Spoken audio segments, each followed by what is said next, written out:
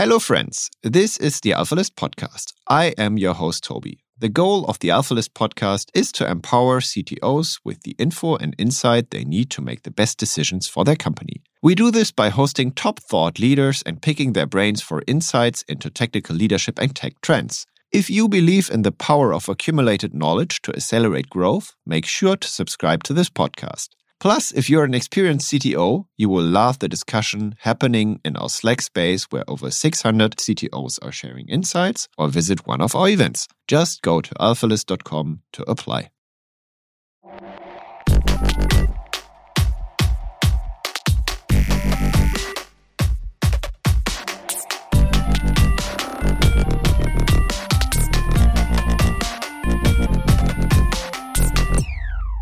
Welcome to the AlphaList podcast. I am your host, Toby, and today I'm talking to Malte Ubl about the future of front end. Malte is a crazy German guy, I would say. Like he used to live in my hometown or close to my hometown, Hamburg. Built a conference in Germany, the JSConf EU.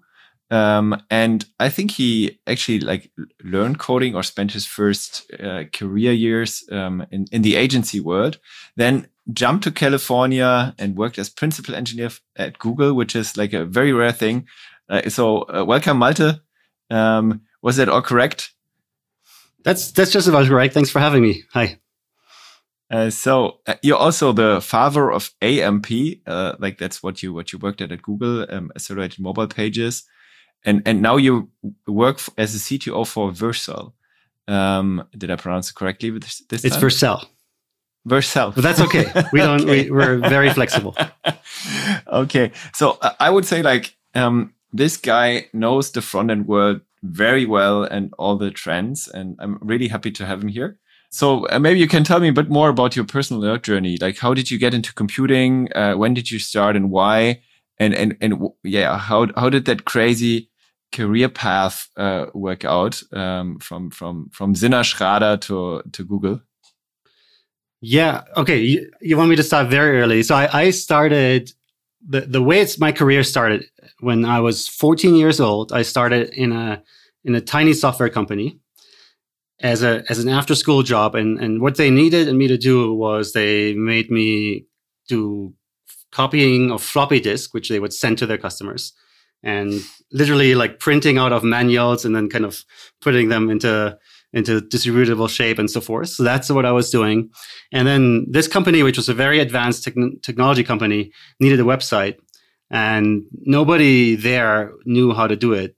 And so I kind of taught myself building websites and kind of started my first programming job back when I was maybe 16 or so, maybe 15. I don't quite remember.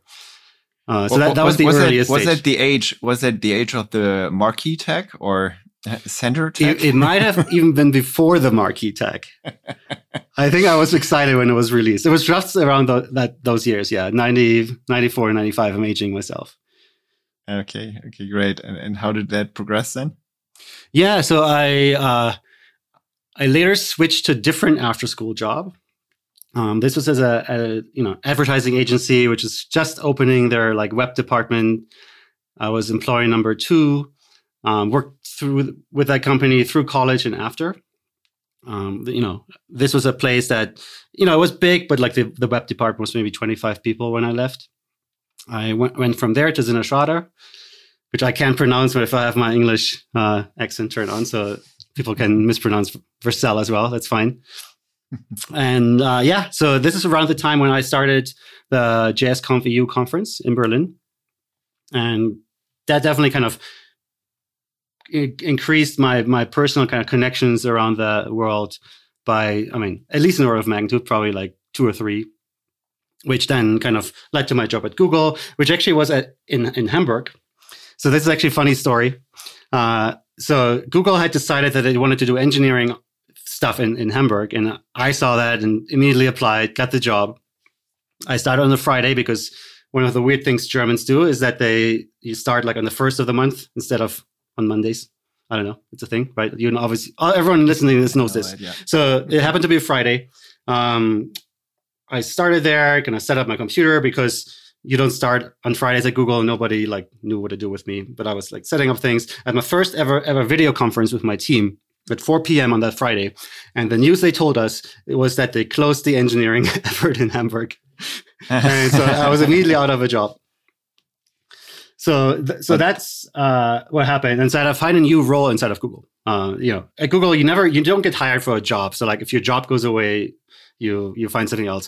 Maybe that's not the case anymore as of maybe earlier this year when they laid people off. But back in the day, that was definitely the case. So I found something new, and I worked on the secret project Emerald C, which was the code name for Google Plus, actually. And that was the hot new thing. So because I got to like pick what I wanted to work on, I was obviously wanted to work on the most like exciting new greenfield project. And so I joined that team, worked remotely for them for a while until I could get my visa and then transferred to the United States. And then had the idea for AMP, or like? That was much later, much later. Yeah. So I worked in a very specialized role. So my team's job was to render buttons into web pages, the Google Plus One button, and from there I pivoted into building JavaScript infrastructure for first Google Plus, and I built a web framework called Wiz, which was not open source, so no one knows it. And that became incredibly popular at Google. So like basically every single consumer-facing Google web application is using it. So that was my job for a while. Then we kind of expanded this to building front-end kind of serving infrastructure more broadly, which was also very successful. So most of the newer projects are using that. And yeah, so the AMP stuff kind of came out of this. So, but I had a lot of experience with web technology, and so kind of just felt it would be interesting to scale some of the things I had been doing for Google to a much broader audience. So that means like most of your biggest achievements are still running at Google and alive and kicking, and someone maintains it and it absolutely. It just runs, so there's a 20-person team maintaining the front end framework, probably something like that. And no, this is absolutely the king. And it's obviously like also, I mean, especially at Google, but I think overall something to be proud of if you do something and then it goes into some kind of maintenance process and survives over time. So there's a framework, right, that came out maybe like late last year called Quick. And it actually very explicitly wants to be basically kind of a kind of open source friendly version that brings some of the ideas of Wiz and combines them with the ideas of React and makes something pretty nice and worth trying for sure. What are the fundamental ideas, or what makes it different? So the fundamental idea was that, if you have a lot of engineers, and in our case, Google Plus was like 1,000 engineers, and they would write code all day, right? And if you write code, you make your app slower, like almost by definition. There's no other way, and you make it bigger. Like even if you don't make it slower because everyone's a brilliant engineer, you add features. You make it bigger, slower to load, etc. And so the insight was that even if you need all these features, any given user is only ever going to use a tiny subset of those features in a given session. And so the way this framework works is that it only downloads the code for the features that you actually see in front of your face instead of every possible feature that could possibly be used. And so that's the base idea. If you folks using like more popular frameworks like Next.js, for example, are familiar maybe with a term called route-based code splitting, where you say each route gets its own bundle, and so you load the code for that particular bundle. So that's a more rudimentary version of the same idea, but it doesn't scale if a route gets very, very, very large, which large apps tend to do, because you really don't navigate around all that much. You like maybe like a Google Docs, it would be all like it's the editor, right? Like it's one route, and so. It's a more fine-grained fashion. Like in many frameworks, you can kind of manually tune things. But the idea was that in Wiz, that everything you would do would be automatically kind of lazy initialized by default. And but that would be combined with like a model of programming that isn't terrible. Because typically, if you make things like very lazy, very like kind of asynchronous, then things become very, very complicated. And so we figured out a way how to kind of make things fast, but also make it easy to use. Fast, but not awkward. Okay. And that was like at the time when jQuery came out and so on. So it was quite early, I guess, or? No, this was around like, 2012-ish, 13, right? So like it was definitely much later than jQuery. But jQuery was like still like very much state of the art. React came out around 2006 that time. Or something, right? Yeah. So it's definitely it had shown its years for sure. Okay. And now you're working for Vercel, and you're the CTO. Like, are you still coding deeply? I mean, it seems as if you are like really like deep in the stuff you do, at least from like. Yeah. So like my role is a very flexible one.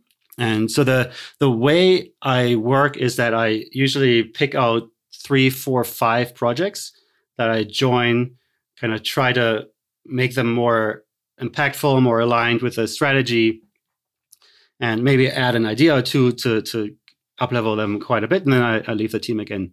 And sometimes that involves coding. So there's a feature that I built with a team of like 3 other engineers, because of the first thing that I did when I joined Vercel.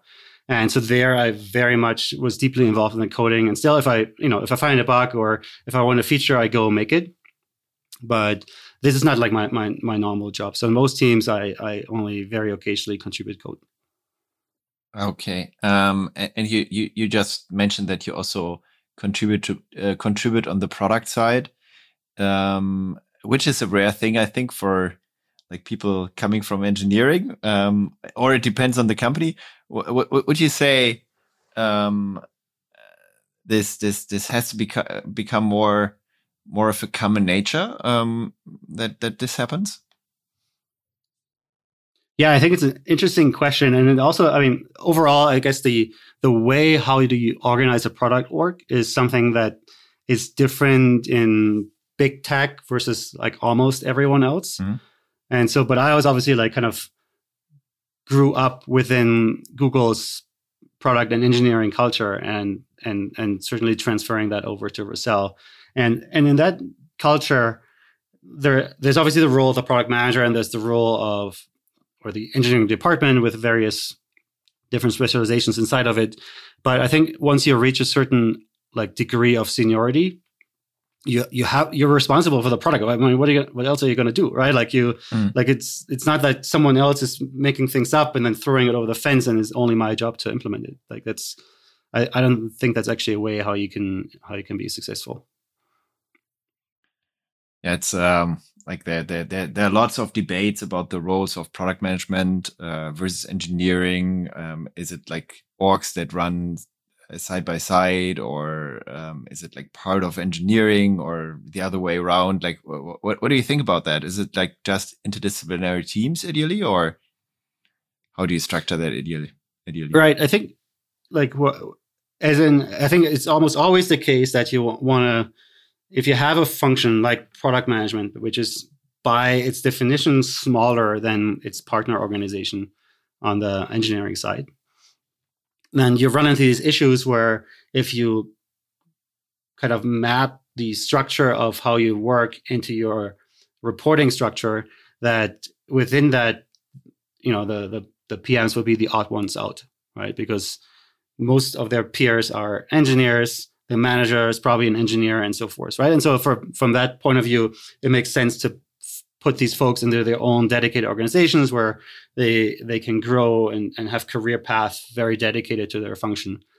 But that, doesn't mean that you can't work super close together, right? And so I think you need to have a organization that's primarily like that has a reporting chain that's functional, but which has teams which effectively ignore this reporting structure and execute.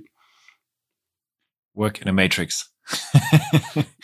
Yeah, I guess that's what you call it. But like, I think the matrix kind of I think calling it a product team is actually easier, right? It's just a bunch of people and they work on a product. Yeah, and then and ideally they collaborate, right?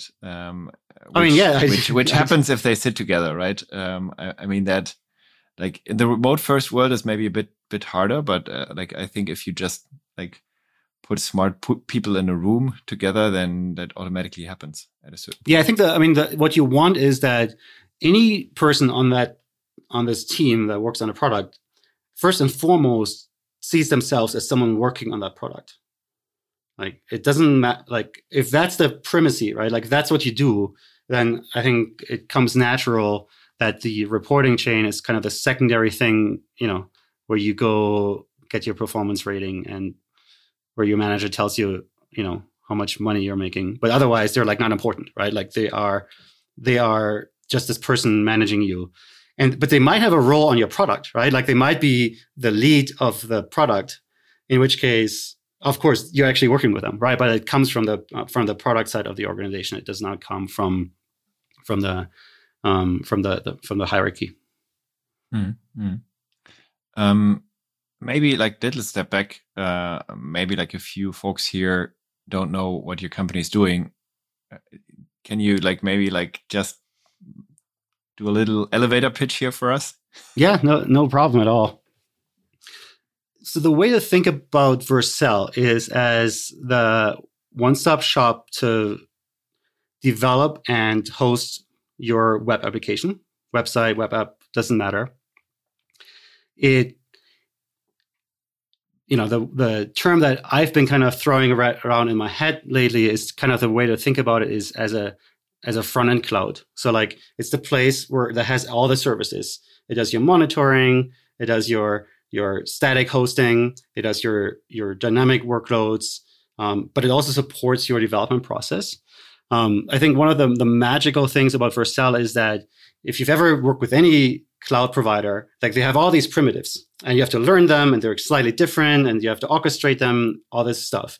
The promise of Vercel is you're a developer, you're building a Next, Remix, Svelte, Nuxt, whatever application, and it works on your machine, and we're going to take that thing that works on your machine, we're going to put it onto our system, and it's still going to work. You don't have to do anything. You don't have to know Vercel exists. But everything is kind of globally deployed on the edge and so forth. The other important part is the kind of workflow around how you develop. So the modern development happens largely on GitHub, GitLab, Bitbucket, like providers like this. And the unit of work is the pull request. And so what Vercel does that every time you push a pull request, we will give you a URL. That's the version of your production website, but with a new code. So you can test it out, send it to your colleague, etc. And finally, the last thing, and I'm mentioning this primarily because I was saying there was this one product that I actually worked on myself. So if folks are, for example, familiar with Figma, where you send someone like a design and they can like collaborate on it and can comment on it and so forth, or you send them a Google Doc and people leave feedback there. So what we call preview deployment, so what you get every time a developer makes a change, is a collaborative surface like a Figma file. So people can leave comments, they can make copy edits, all this kind of stuff that you want to do when you have a new version of something. You want to tell people, hey, this is great, or here, maybe this needs to be a little bit bigger, or I found a bug.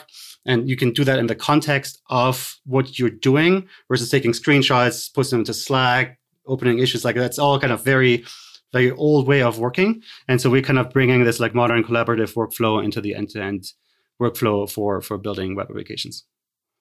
So the Figma of front-end apps. Yeah. Plus. Except that we like literally also then go ship it to production. And if you have a billion users, that's fine. Yeah. You don't have to. Which is better than Figma, obviously. So it's essentially like the good old idea of having previews, right? Which I don't know, in the Rails world back then, like Heroku did initially through like PRs, generating a preview for each of your branches and so on. And maybe like in your case, it's even like for each commit, stuff like that. Right. Which like from my perspective is often something where people underestimate the effect, right? Like developers underestimate the effect. And I see so many companies, and unfortunately, I'm very close to a few ones that don't have that, right? Who don't have previews, who can't share like early stage work that engineers did. Right. I mean, it's the way to think about it is exactly like in the old age of like Microsoft Word, or also like Photoshop, right? There would be this file, and you can collaborate on it, but not at the same time. And it's just similar where like I have a staging environment, and now it's mine. No, it's mine, and like you waste so much time over the process that's the modern way. Where I mean there is effectively infinite resources. Why would you not make a new thing every single time? So if we talk about the future of front end, then maybe this is the future of front end, or what would you say? Where will it lead you, like with Vercel? So in a way, it's almost table stakes, right? So I think the on the collaboration side, what we're trying to do is kind of make everyone more productive, right? And getting more out of the engineering resources are often the most scarce resource that any given company has. And so that's certainly a big part. There are, and I can go into arbitrary levels of depth if you would like, very exciting developments on the framework side. So like the way people build application is changing, and it's changing for the better. That's another big part of Vercel. So we're investing a lot into web framework development. And so we're not only like basically taking whatever people give us, but also make development better. Which is next then, right? Next.js? Yeah, so the framework we're building and kind of part of the founding of the company was Next.js. We also, for example, have the folks working on Svelte and SvelteKit employed at Vercel, but basically doing broad investments across the space. Okay, and like a bit more in detail, what can we expect there? So I think one of the I was talking earlier about how one of the benefits of the framework I built at Google was that you would have this property where things that people aren't using aren't actually taking up compute resources on the client, etc. And so I think one of the most fascinating developments that are kind of emerging as we speak is a technology called React Server Components, which kind of takes away the property of React, which was that whenever you loaded an application, even if it was server rendered, basically the client would say, I'm going to render this again. I'm going to diff it against what the server sent me, and then I'm going to boot up, right? And so the problem with that model is that if you have server-side rendering, you get a very quick visual response, but it's not actually interactive yet. So the app has to boot. And for that, the entire document has to load. You have to load JavaScript, and you have to run it, which takes up resources on the client. And so with server components, for those components that actually have no interactivity, they are free from a client perspective. And so you don't pay the cost in any way. And so that's similar to the framework I built at Google. What's very exciting about this is that I think it's a reality that again, programmer resources are scarce. People have to ship. They don't want to do things, even if they're like marginally better for UX, that make it take longer to ship. And so the benefit of these developments are that they really fit into the model of how people program in a way where it's just not more work, it's just faster. And so that's always a good property. But isn't like since we all see ChatGPT being around, isn't it already time for a next abstraction layer and us just writing specs for web apps, or just, I don't know, painting forms and just seeing the final result being built by other technology? What do you think about that? No, yeah, I mean, obviously this is, I think about this a lot. And it's also an area that we're definitely investing in ourselves overall. But this is also like part of the answer is like, I call it a Cambrian explosion of startups that are happening right now in the AI space. And they're all on Vercel. Obviously, they're not all on Vercel, but like so many, like every day we're seeing like new startups spinning up on Vercel. And what they all do is that they build some kind of front end for some kind of machine learning AI system. And so certainly for the time being, the actual UIs that people build, they're handcrafted and they are automating some task, which obviously the AI overtakes. And so I don't see that changing anytime soon. I do think that, for example, the design phase is going to be heavily supported by AI. So like we're seeing this already, that that the mock generation phase can be prompt driven, and it's pretty obvious that works well. Like, I mean, it's not that different of a task from like more generic image generation. And so I think we'll definitely see support, but there isn't really anything even on the horizon that takes away the task of making a good interactive application. And then you obviously also still have to run it, right? So since that's also our business, we don't care quite as much whether you use ChatGPT to write the code. But I think it's for the foreseeable future, it'll make the developers more productive in helping them. But the fundamental kind of method of developing isn't going to change that much.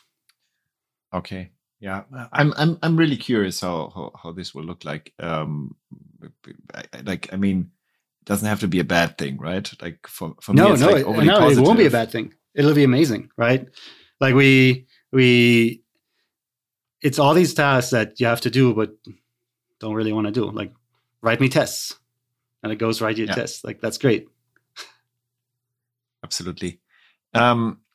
Stepping back a little to like the front end world, like I'm an old Rails guy, so I'm sometimes a bit conservative, and want to provoke a bit. So I sometimes just think like, why do I need all of this? Like, why do I need SPAs? Why do I need like server side rendering as like an additional layer in so many apps I see? And then like, yeah, you can debate a lot about monolith versus microservice and so on. And why do you think like the state needs to be, or do you think the state needs to be in the browser? Like, do I have like something I get as like a benefit if I, let's say, take my WordPress blog and render a front end in Gatsby, like just as an example? Yeah, I mean, since you're saying you're a Rails guy, Rails at least originally only supported server rendering, right? So like in a classical way, yeah.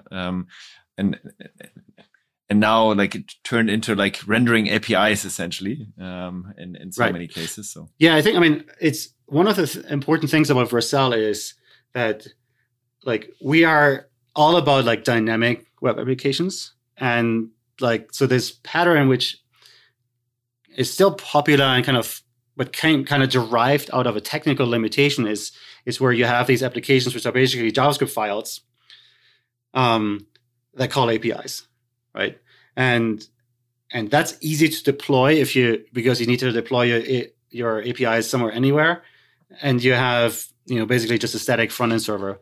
But that really that pattern very much traded user experience for technical simplicity. And so kind of our mission is to give you something that doesn't make the UX compromises that's inherent with that technology, where like things load very slowly. You have this like, it almost looks a little bit like a Flash player with like a preload sequence. And so, but you get something that's easy to program as that model, but has no trade-offs for the user, right? And so, I think like all of these things are trade-offs, and you can't say, there's no one size fits all solutions. Like it's a different, like the answer is different whether you build something for your primary like e-commerce audience, or you're building something for the tool that your employees use to book their vacations, right? In the latter case, absolutely, you might have different UX requirements, right? And so I think it's important to tailor things to those requirements.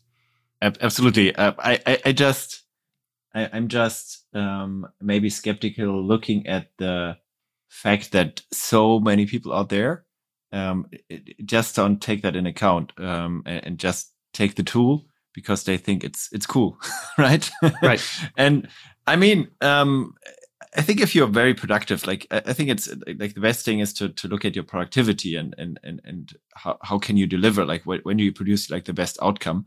But I think that's also like in modern teams, sometimes something I don't see being reflected. Yeah, I mean, I think there's also like if you look at the personal decision making, I would also say that it's certainly something that you see, and I also think is something you can understand, is that people say not only which technology is the best tool for this particular project, but also which technology do I want to learn, is most marketable, right? Gets me my next job. Maybe I'm working on the vacation booking tool, but I really want to build the primary front end, right? And so I use something slightly over engineered to build the skills. This is certainly something that happens. Like people don't always make rational choices that are perfect for the given situation in isolation. So what would you say are the strengths and weaknesses of modern front-end stacks? And yeah, I mean, you already answered like why you wouldn't take like Laravel to build your app in most cases, but you favor the front-end side. Yeah, I mean, Laravel, that's a front-end framework, right? It's fine. Go use it if that's what you need. Yeah, in a way, right? It right? Just like uses different. I should clarify. When I say front end, right, what I mean is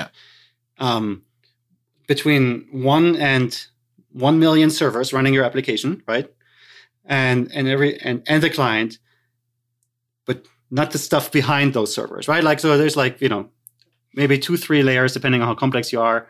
That's the front end, right? And further back. These are relative terms. At Google, we always said everyone's a front end engineer, except the people working on Bigtable, because they're building the database, and everything else is just a Bigtable front end, right? And so these are very ambiguous terms. So when I'm using it, I'm definitely meaning like the serving infrastructure that communicates directly to users.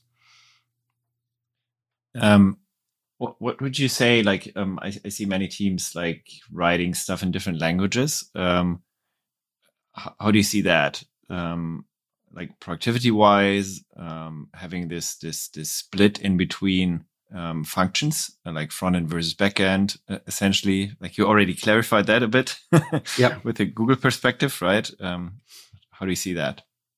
Yeah, I think so if let's say I'm the principal engineer of a team, the thing I would most care about is that the number of languages is small, right? So it's I would say like if my overall team is just 10 people, then there is no argument that it can only be exactly one, right? Like you cannot have two languages in a 10-person team. But let's say you have 100 or 1,000 engineer team, then I think the number could be 2 or 3, but not more, right? So I think it's actually interesting how we do it at Vercel. So we write our front-end apps in TypeScript, and there's no exceptions. We write our serving infrastructure in Go. We write actually our non-critical path backend logic in TypeScript, and we write our developer tooling in Rust. So that's stuff that runs on the developer workstation or laptop themselves. And so these are all very different trade-offs, right? When we build developer tools, they have to be as fast as possible. And so Rust is a good choice, right? But Rust is not a good choice to build a serving system because, at least if you're a serving system building company, because we build so many features, like you want a productive language. And so Go is much better. But it's also fast, right? It was made exactly for this task. And so I think that's a good choice. And then we kind of fall back to TypeScript as our default language. But so I think so we had 4. which I think is definitely the absolute max. But we also have very like strict rules around when you apply which. If teams have more languages, or they don't have clear rules around when you use which, for example, or if they have bad rules like team A uses this and team B uses that, then that's just bad, and it's a leadership problem to fix it. But also, like, again, like it's because Rust is kind of very much on the side, right? Yeah. It's basically there's a team writing Go, and then everyone else. There's a group writing Go building the serving system, and everyone else basically writes TypeScript. From my perspective, it's also like absolutely okay, as long as one is not on the critical path for the other, right? Like if you're waiting for someone, like let's say you're building like a traditional web app in a 10 people team, and you're just waiting for, let's say, the Rails guy to implement your GraphQL API as a front-end engineer, it just doesn't make sense, right? Exactly, for sure. So then maybe that's a good rule of thumb. What is like right now your influence as CTO at Vercel? Like you basically influence like all pieces of the application, or I mean, you essentially already told us that you like jump into different teams every once in a while. Right. Like what is the stuff that interests you most? So I definitely don't put my own interests first. So this is entirely based on what's most impactful for the company. And also, like, obviously, we're still a startup, right? So I also ran our yearly strategy planning. And I kind of, obviously review the roadmaps that across all teams and so forth, right? So that's another big part. So I think like the way I think about the role is it's both a technical and a product leadership. So whatever, in the end, kind of deciding what is being built is something I do for sure. Thanks a lot. And what is like, I don't know if you can actually disclose that. What are like the next big building blocks for you personally in your journey there? Yeah, so I mean I obviously can't disclose our future product roadmap, but I can talk about it maybe in somewhat abstract terms, and also kind of around my personal thesis around kind of the direction that software engineering should go in. So I think one of my personal insights, and you can say if I'm right or wrong, but what I've seen is that the way how big tech is operating their applications, that their consumer-facing applications, is very scientific and very effective. Like they're very good at measuring whether improvements are positive or not. It's a very, very professionalized, very scientific workflow. And so my experience is that even if you go from these like $100 billion revenue companies down to the billion, $10 billion revenue companies, that there's a huge gap in the fidelity with how people operate their web front ends. And basically, I want to close that gap. I want to give everyone, whether they make $1 billion revenue or just a few million in their web store, I want to give them the tools that are as effective as the ones that Google has, and want to make them able to run their business in the same effective fashion. And so that's what we're going to do. Okay. And your thesis on how software engineering should be, is that what you want to do, or? Yeah, I mean, there's a few insights that we're gonna bring to market for sure. But I think as a good example is I've seen like everyone's doing A/B tests, but it's so common that people are not able to actually measure the impact of their change. Even if what I've seen at Google. So literally, my team, we didn't mention this, but I was running Google search on desktop. So my team would run experiments. We would have maybe like 20 at a time, right? 25 to 50% of experiments had issues in the setup that are very, very subtle. And so, and I think this is extraordinarily common. So what happens is you run an A/B test, and your result is positive or negative. So I think if it's negative, people go dig deeper. Why? But if it's positive, it's very common to say, yes, okay, go, let's launch it, right? But again, like in almost half of the cases, there was actually a mistake made that's very subtle in how the experiment was set up that had a bigger effect than what you were actually measuring. And so people have to learn how to kind of overcome this confirmation bias, where just because the result is good doesn't mean it's actually good. The other thing is, it might actually be bad, but then organizations have to be mature enough to actually overcome the sunk cost fallacy, where it's like, you just worked 6 months on a feature, it has negative metrics. What do you do, right? I think my thesis is that today most companies are going to ship it anyway. Like they're going to find a way to lie about the results. It's the same problem as what you see in kind of scientific papers where people do p-hacking and things like that, right? Like you can make the numbers do what you want, right? And so it's an application, like it's a maturity thing for a company to be able to make decisions in a way that actually makes sense. Yeah, I mean, you were also asking about like the future, or like the like changes in software development. Like one of the things that I actually worked on as well was solving the problem at Google that, in my particular case, but you can actually generalize this very broadly, you would have these hundreds of engineers and they would write front-end code, but they weren't experts, right? And so it was very difficult to scale anything really, because like, how do you do you want to teach them? No. Like, do you want to review all their code by experts? That's like very much of a bottleneck, right? Like, so we had to find out something. And so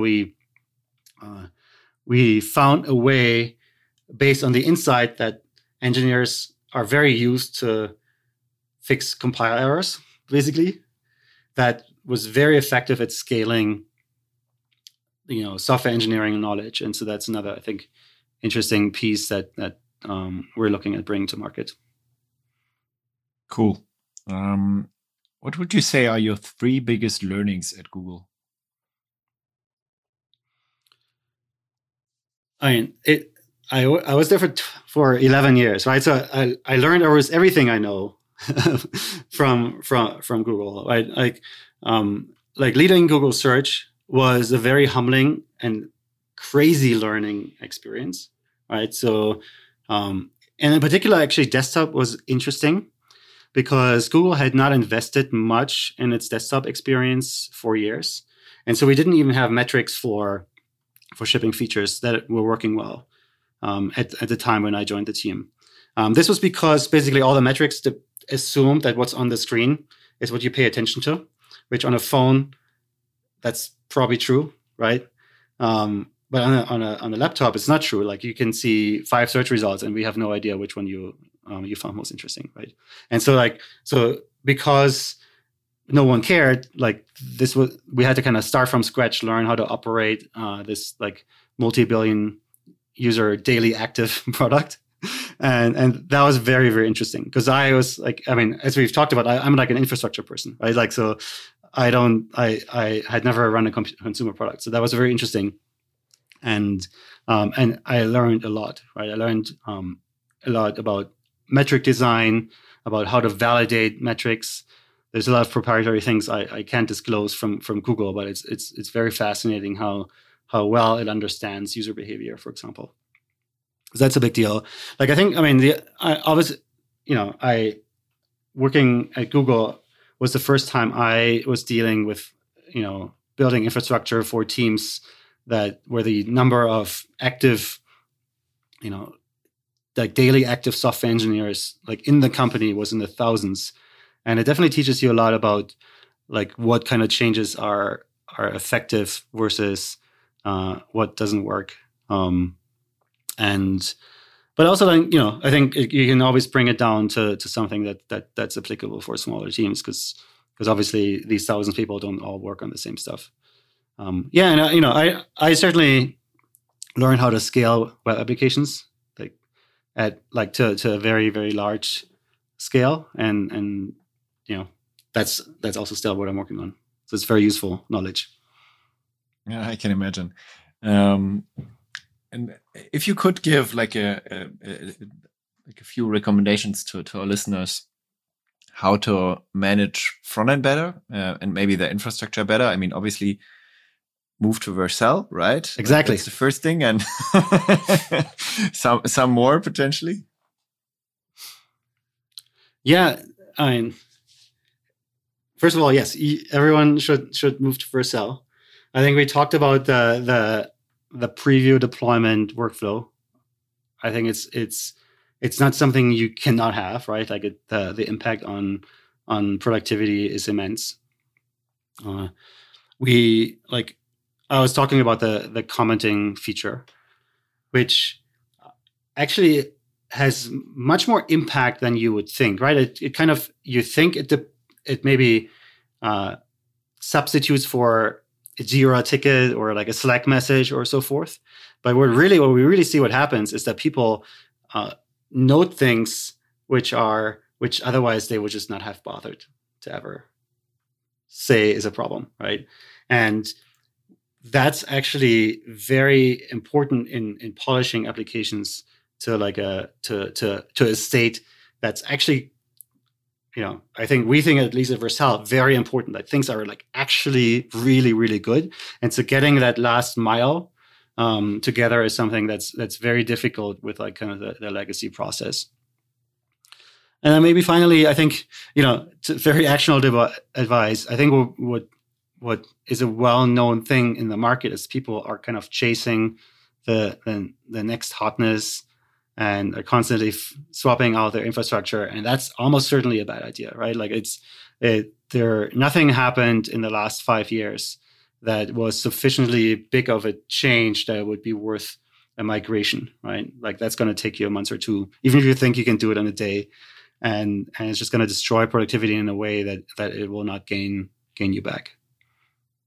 Yeah, many teams just do that, right? Right. Yeah. I mean, you can spend your entire career doing this. It's a fun job, right? It does not. Yeah. In non-dysfunctional companies, it does not get you promoted. So, I still have, as an outro question, like a little surprise for you. Your CEO Guillermo actually told me about a hidden feature in Next.js. It's actually a Yarn task that is called Time Machine, and what it does is like very descriptive name, right? It lets you travel back in time, and you can then like choose your character and travel back in time. We do that now. We choose you as a character in the year 2008 when you just started working as a technical director for Sinnerschrader, and we now observe Malte for a little while, like still coding a lot, like helping build up the company, build up the agency.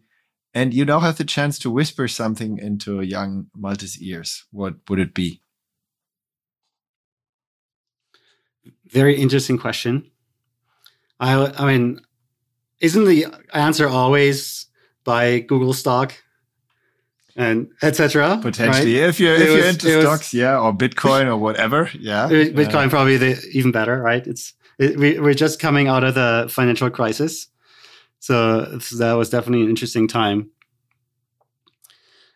This is like, those were the days, right? Like, it was a really interesting time. I was at Sinnerschrader. I was working primarily on demandware projects, which is like a system that's called Salesforce Commerce Cloud now. And, I think it was back in the day, it was Rhino based, which was a very early server-side JavaScript technology. And that was amazing. Like, I don't want to change anything about it. And then just after that, I started my conference, went to Google. There's actually very little I want to change about how these things happened, except maybe buying more Bitcoin. And Google stock, obviously. And sell it now, please. No, last fall. I guess 2021. Sell it last fall, yeah. You're right. So, Malte, thanks a lot for being my guest here. Like, lots of interesting input. Happy to have you again soon, hopefully, or maybe meet you in Hamburg. I don't know if you're around every once in a while. I'm coming every year. Okay, yeah. Then, even through the pandemic, it was very interesting travel stories happening there for sure. Can imagine. Yeah, then let's do that. Have a great day, and hope to see you soon. Thank you. This was fun. Thank you. Bye. Thanks. Thank you for listening to the AlphaList podcast. If you like this episode, share it with friends. I'm sure they love it too. Make sure to subscribe so you can hear deep insights into technical leadership and technology trends as they become available. Also, please tell us if there is a topic you would like to hear more about or a technical leader whose brain you would like us to pick. AlphaList is all about helping CTOs getting access to the insights they need to make the best decisions for their company. Please send us suggestions to cto@alphalist.com. Send me a message on LinkedIn or Twitter. After all, the more knowledge we bring to CTOs, the more growth we see in tech. Or, as we say on AlphaList, accumulated knowledge to accelerate growth. See you in the next episode.